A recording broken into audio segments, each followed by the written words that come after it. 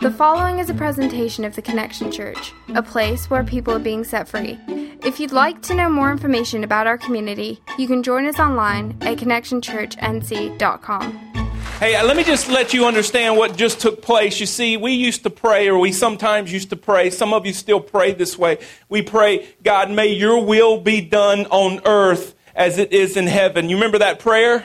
Some of you still pray it. Can I just tell you that that prayer was just answered? Like God's will here on this earth was just done the same as it is in heaven. Because I just got a glimpse of heaven, because there's going to be thousands upon thousands upon thousands of people. And we're going to be singing together one day while we see this man we call Jesus. And we're going to be singing, holy, holy, holy is the Lord God Almighty, all together. And I don't know about you, but some people I know in past churches don't like to stand for that long and sing. We're going to be standing for a long time singing, holy, holy, holy. And we just got a small glimpse of heaven right here. Aren't you thankful for that? Andy Peel leads a phenomenal team here, and we are blessed to be able to join him in singing those words this morning. Guys, I've had church, and I love what just took place. I don't know if you guys saw this, and Lori, I hate to call you out, but I just saw Lori leading these songs, fighting back the tears. You see, that's what happens when our spirit encounters His Holy Spirit. And I am so thankful that God saw fit, not that we deserve it, but He saw fit to allow His presence to be in this place today. Aren't you thankful? Give God praise one more time here this morning if you're glad to be in His presence. I am so thankful, because we as the church are so imperfect. I know as the church that I've been a part of for nearly 15 years or so, I've seen the pendulum swing from one side to another. And we as the church, me included, sometimes we jump on one side of the pendulum and we like to hang there. You see, one side of the pendulum is that this is hellfire and brimstone. Don't you dare step out of line, or our God is going to get you. And we live under a curse of fear. And that's where some people stay. Well, on the other swing of the pendulum, and this is where I tend to sometimes fall, is that God is so loving, that His Son Jesus is so loving. He is so accepting of everyone. His grace is sufficient. What He did on the cross was sufficient. And there are no repercussions to any of our sins, because Jesus and God, as I even said last week, is love. Amen. And so we swing all the way over here. But I believe somewhere in a very healthy middle is where we're going to try to head today. Because we talk over here on my side of how much God loves us and how gracious He is and how wonderful His Son Jesus is. And I will always stand on this side of the line, because I cannot exaggerate the goodness of our Lord and Savior Jesus Christ. I just can't. I don't think there's ever going to be a day in heaven when He pulls me aside and says, Scott, I really wasn't that good. I wasn't as good as you made me out to be. No. Our human words have no chance of dictating how wonderful Jesus is. And so I will always stand on this side of the line. But I want to say today, if you're here in this church and you've heard us over the however long you've been here, you've heard us tell stories of how God is blessing, how God is healing, how God is blessing with graciousness and financial blessings. You've heard those stories. And you hear those stories week in and week out of us celebrating and us praising. But I know that there are some people that are in this very room today. You leave out of here after our services and you're like, that's not the God that's working in my life. Like, I know heartache, I know pain, and I've known it for a long time. Where is this God that they continue to talk about? When is He going to show up in my life? Because I am walking through this fire, and I know what it feels like to be burned. I have not had one check show up in the mail on time. When is mine coming? And so today, I just want you to know As Pastor Brent said 2 weeks ago, he challenged us to push all of our chips in, to take up a cross, to bear it day in and day out. I just want you to hear me very loud and clear. Giving everything you have to Christ, your life, your finances, your family, your job, your attitudes, pushing that all in may be one of the most difficult things you will ever do. Because this Christian life is not easy. It's not all roses. It's not all happy mornings when we wake up. This Christian life may be one of the most difficult things you ever encounter. But what I want to share with you this morning is the fact that no matter what you're facing, I want you to know that you're not facing it alone. Will you pray with me? Jesus, we do love you. Some of us don't know that we love you yet, but we love the fact that your Holy Spirit is drawing us near this very moment. God, will you open our minds and our hearts to receive only what you want us to receive today and just for the next few moments? For those of us who just need to bask in your glory, thank you for allowing us to do that. God, for those who need strength, I thank you for strengthening us. God, thank you for this moment. And it's in your precious name we pray. Amen. I want to start off by confessing I am a recovering people pleaser. I am a terrible, sinful people pleaser, and I'm not fully healed. I'm not sure on this side of eternity I will ever be healed. I struggle with it on a daily basis. You see, my days start off this way, and I know this is going to resonate with some of you because you're right here with me. We walk through our days and we're wondering, what is that person thinking of me? What is that person saying about me? Are they talking about me? I wonder what they think. And this goes on with people who don't know me. And this goes on with people that I don't even know. I go through every moment, if I am not intentional, with wondering, what do you think about my boots? And I wonder what they're thinking about my hair. You know, some people just let me know what they think about my hair, which is great. But I live with that constantly if I am not intentional about reminding myself of who Christ is. And I believe that some of us in this room today, we have allowed that mindset to creep into our relationship with Jesus. Some of us have allowed that very mindset to keep us at an arm's length from ever entering into a relationship with Jesus. Because we're always constantly, not with people, but with this God and this Jesus that we talk about so often. We're constantly asking ourselves, I wonder what God thinks of me. And then we take it a step further. Because in my sinful people pleasing, I will wonder, are you for me or are you against me? And we do the same thing with Jesus. Jesus, I wonder today, are you for me or are you against me? And we allow that question to steer our relationship with Jesus.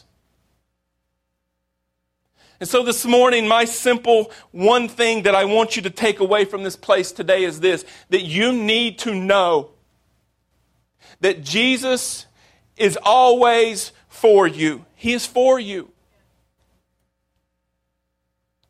And this is just a little side note for those who I just struck a nerve with the people-pleasing thing. The only remedy to that is to understand who Jesus is. To truly understand who you are in Christ is the only remedy for this sinful people-pleasing. If you want to talk a little more later about it, I'll be around. I think we may need to start a small group from what I've heard for those of us with that issue. But I need to ask you a very important question this morning, one that I hope that will travel with you wherever you go this week. Is, do you know? Actually, let me ask it this way. Do you believe that this Jesus that we talk about, do you believe that He is for you? And it's only a question that you can answer. Because some of us have this view of God, this view of our Savior Jesus. We view Him as someone who is upset at us. We view Jesus as someone who is sort of upset and mad because He had to pay a great price for all of our messes. Do you feel like that Jesus looks upon you with shame? Like that He's out to get you, that He's mad at you, and you really, truly do not know why? I know in middle school, and I won't share this guy's full name, but his name was Chris. He was a bully back in my days of bullying. And I don't know why this guy was mad at me. I don't know why he had it out for me. But I remember that gym class was the worst. He was always a year ahead of me. And Chris, I just was looking around the corner all the time, wondering when Chris, and we always had PE together for some reason. And I'd go into that smelly gymnasium at Ledford Middle School just almost scared to death of what's Chris going to do today. Man, he threw a shoe at me one time. And it actually missed me and hit the locker behind me. But if it would have hit me, I know that it probably would have killed me. And Chris was a bully. I've heard since that he has become a Christian. Praise God for that. But Chris had it out for me, and I just never knew why. Some of us feel that same way with Jesus. You just don't know why. You have this feeling that Jesus, for some reason, He's out to get you. And you've made Him upset, and you can't do anything about it to reconcile it. And you just continue to hear that voice that gives you shame.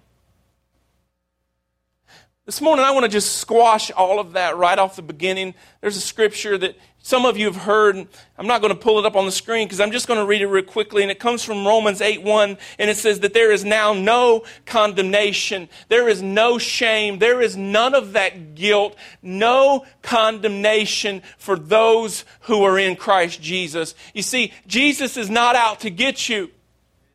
I've said this several times from this stage. If Jesus wanted to get you, He would get you. And so that condemnation that you bring about yourself, just know that Jesus is for you. He is not against you. There's a story in the Old Testament book of Daniel, Daniel chapter 3, that I want us to read through a little bit of that this morning in the time that we have left. In the Old Testament book of Daniel chapter 3, it's a wonderful story that I remember back in my Sunday school days on the flannel graph. They'd put the characters, they'd put Shadrach, Meshach, and Abednego up there. They'd sometimes put King Nebuchadnezzar up there. Some of you know this story. This is one reason I love the New Testament more than I do the Old. I don't neglect the Old Testament, but I love the New Testament because the names are just easier to pronounce. Like in the Old Testament, you have Nebuchadnezzar, Shadrach, I can't spell any of them, Meshach, and Abednego. And then you go over to the Old Testament, you got Pete and Matt, and I'm good with those. But here in the Old Testament, Daniel chapter 3, this story is the story, if you remember it as your childhood, of the fiery furnace. And this is a story that tells me that not only is Jesus for me, but no matter what I'm going through, no matter where I am today, that He's also with me. You see, this story of the fiery furnace is King Nebuchadnezzar. He sets up this image of gold that everyone in the land is to worship. And when all the music starts to play, they are supposed to fall down, including Shadrach, Meshach, and Abednego, and fall on their knees, bow, and worship this image of gold that King Nebuchadnezzar set up. Well, you know, some of you know the story. Shadrach, Meshach, and Abednego, they don't bow down because they love God. And they are not going to bow their knee to any other god. Well, King Nebuchadnezzar hears of this, and he's furious, and he calls for those three men. And he says, I'll bring them here. Maybe they misunderstood what they were supposed to do. Let me explain it one more time. He explains it, and they say, no, we're not going to fall down. And we're not worshiping any other god. You can do whatever you want to us, but we will not do it. Even if our God doesn't come to our rescue. Like even if God doesn't do what we know He can do, we're still not going to worship your image. That makes King Nebuchadnezzar even more furious. And let's just pick up here in Daniel chapter 3, verse 19. Then Nebuchadnezzar the king, he says he was furious with Shadrach, Meshach, and Abednego. And his attitude towards them changed. He ordered the furnace heated 7 times hotter than usual. Listen, the number 7 in Scripture is a perfect number. It's a number of completion. And when you read that about this furnace, what it's saying is that King Nebuchadnezzar had this furnace turned up as hot as it possibly would go. Some scholars say that this furnace that King Nebuchadnezzar is getting ready to try to kill these 3 men in is the same furnace that melted down the gold for that image to be built. See, at this furnace, it had a top hole, and it also had one down at the bottom, another hole. The top hole is where these 3 young men were going to be put. The bottom hole here is where King Nebuchadnezzar was going to watch as these 3 young men died. He was furious. He turned it up as hot as it would ever go. In verse 29, it says, or verse 20, and he commanded that some of the strongest soldiers in his army tie up Shadrach, Meshach, and Abednego and throw them into the blazing furnace. So these men, wearing the robes, trousers, turbans, and other clothes, were bound and thrown into the blazing furnace. The king's command was so urgent and the furnace so hot that the flames of the fire killed the soldiers who took up Shadrach, Meshach, and Abednego. And these 3 men, firmly tied, fell into the blazing furnace. Now you see, if the story stopped right there, some of us would say, where is God in that? Like, God, why did you not show up long before they even got this close to the edge? God, why are you allowing them to get ready to be pushed into this furnace? If God didn't show up for them, then there is no way He's going to show up for me, because I've not been as faithful as these 3 men. You know, there's some times in my life that I've turned my back on you, God. I've doubted you left and right.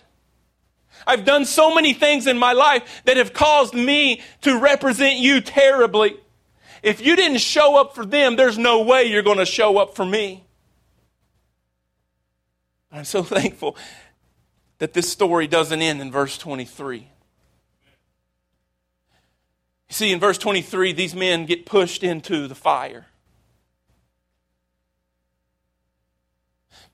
And something happens that causes, in verse 24, King Nebuchadnezzar to leap to his feet in amazement.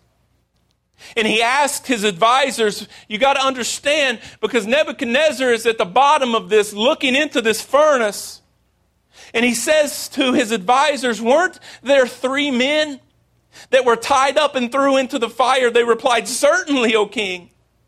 Verse 25, it says, look, I see 4 men walking around in the fire, unbound and unharmed, and the 4th looks like a son of the gods. You see, what King Nebuchadnezzar was standing up in amazement for wasn't because those 3 men were burning up.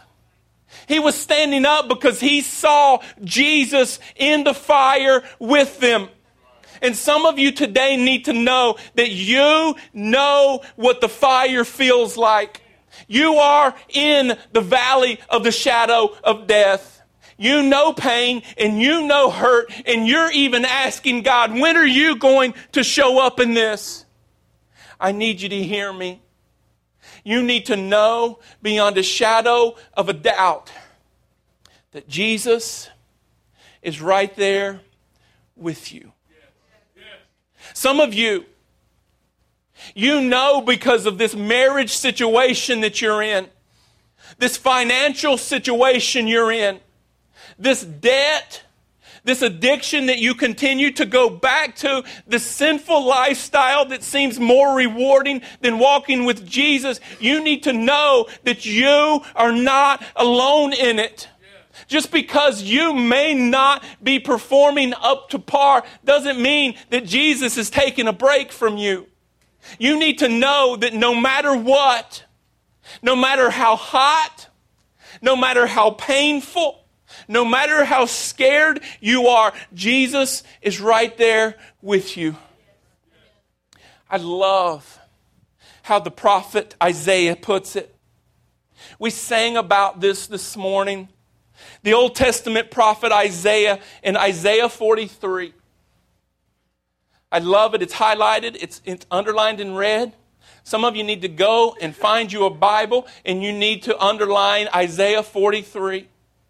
You need to read this because it tells you, do not fear. He says, I have redeemed you. And this morning, if we had time, we would talk about what that word redeemed means. I just want you to know something. It means that you are so important to Jesus and He loves you so much and He's willing to go the distance with you that He bought you back. He paid a price for you that you can never pay. He loves you that much. And it says that He redeemed you. Isaiah goes on, he says, I have summoned you by name. He says this, for those of you who feel like you're alone, He says, you are mine. And so if you are His, there's no way you can be alone because Jesus isn't going anywhere. Your dad may have walked out on you. Your mom may have walked out on you. Your spouse may have walked out on you. Listen, your church may have walked out on you, but Jesus isn't going anywhere. And He's saying, you're mine. Isaiah goes on. He says, when you pass through the waters, I will be with you. When you pass through the rivers, they will not sweep over you. When you walk through the fire, you will not be burned. It says that the blaze, the flame, will not set you ablaze. You guys believe that? Do you truly believe that Jesus is for you? I once in a while will go to the Message translation of the Bible, and I love how it puts Isaiah 43. See, the Message translation says this, don't be afraid. I've redeemed you. There's that word again. I've called your name, and you're mine. When you're in over your head, I will be there with you. When you're in rough waters, you will not go down. When you're between a rock and a hard place, it won't be a dead end. Because I am God. Your personal God.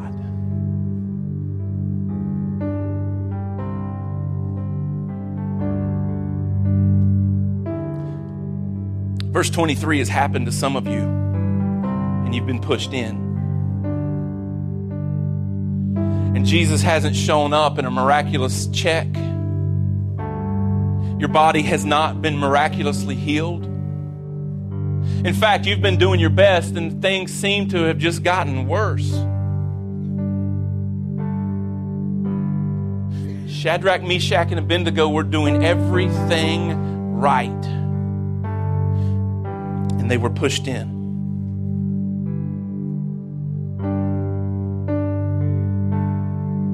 Jesus is for you. Like He is on your side. He is pulling for you. So I have no idea what some of you face tomorrow.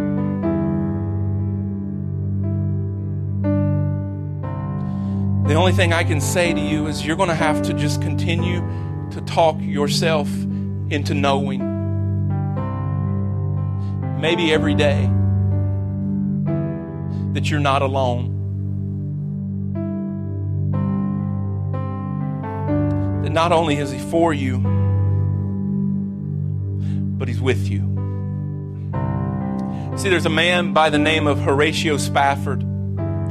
That name may ring a bell for some of us in here, but we're getting ready to sing a song that he wrote some of the lyrics to a long time ago. And he wrote these lyrics during a time when you and I could not even imagine the pain and the darkness and the hurt. You see, he wrote these lyrics right after he lost his family. And as I thought about these lyrics, I thought to myself, how in the world could he have done it? God, how can a man who has just lost his family sing praises to your name? Like, God, why didn't you show up and not allow them to be pushed into the furnace? And the answer to my question is that the only way you can write lyrics like this is if you truly believe that you know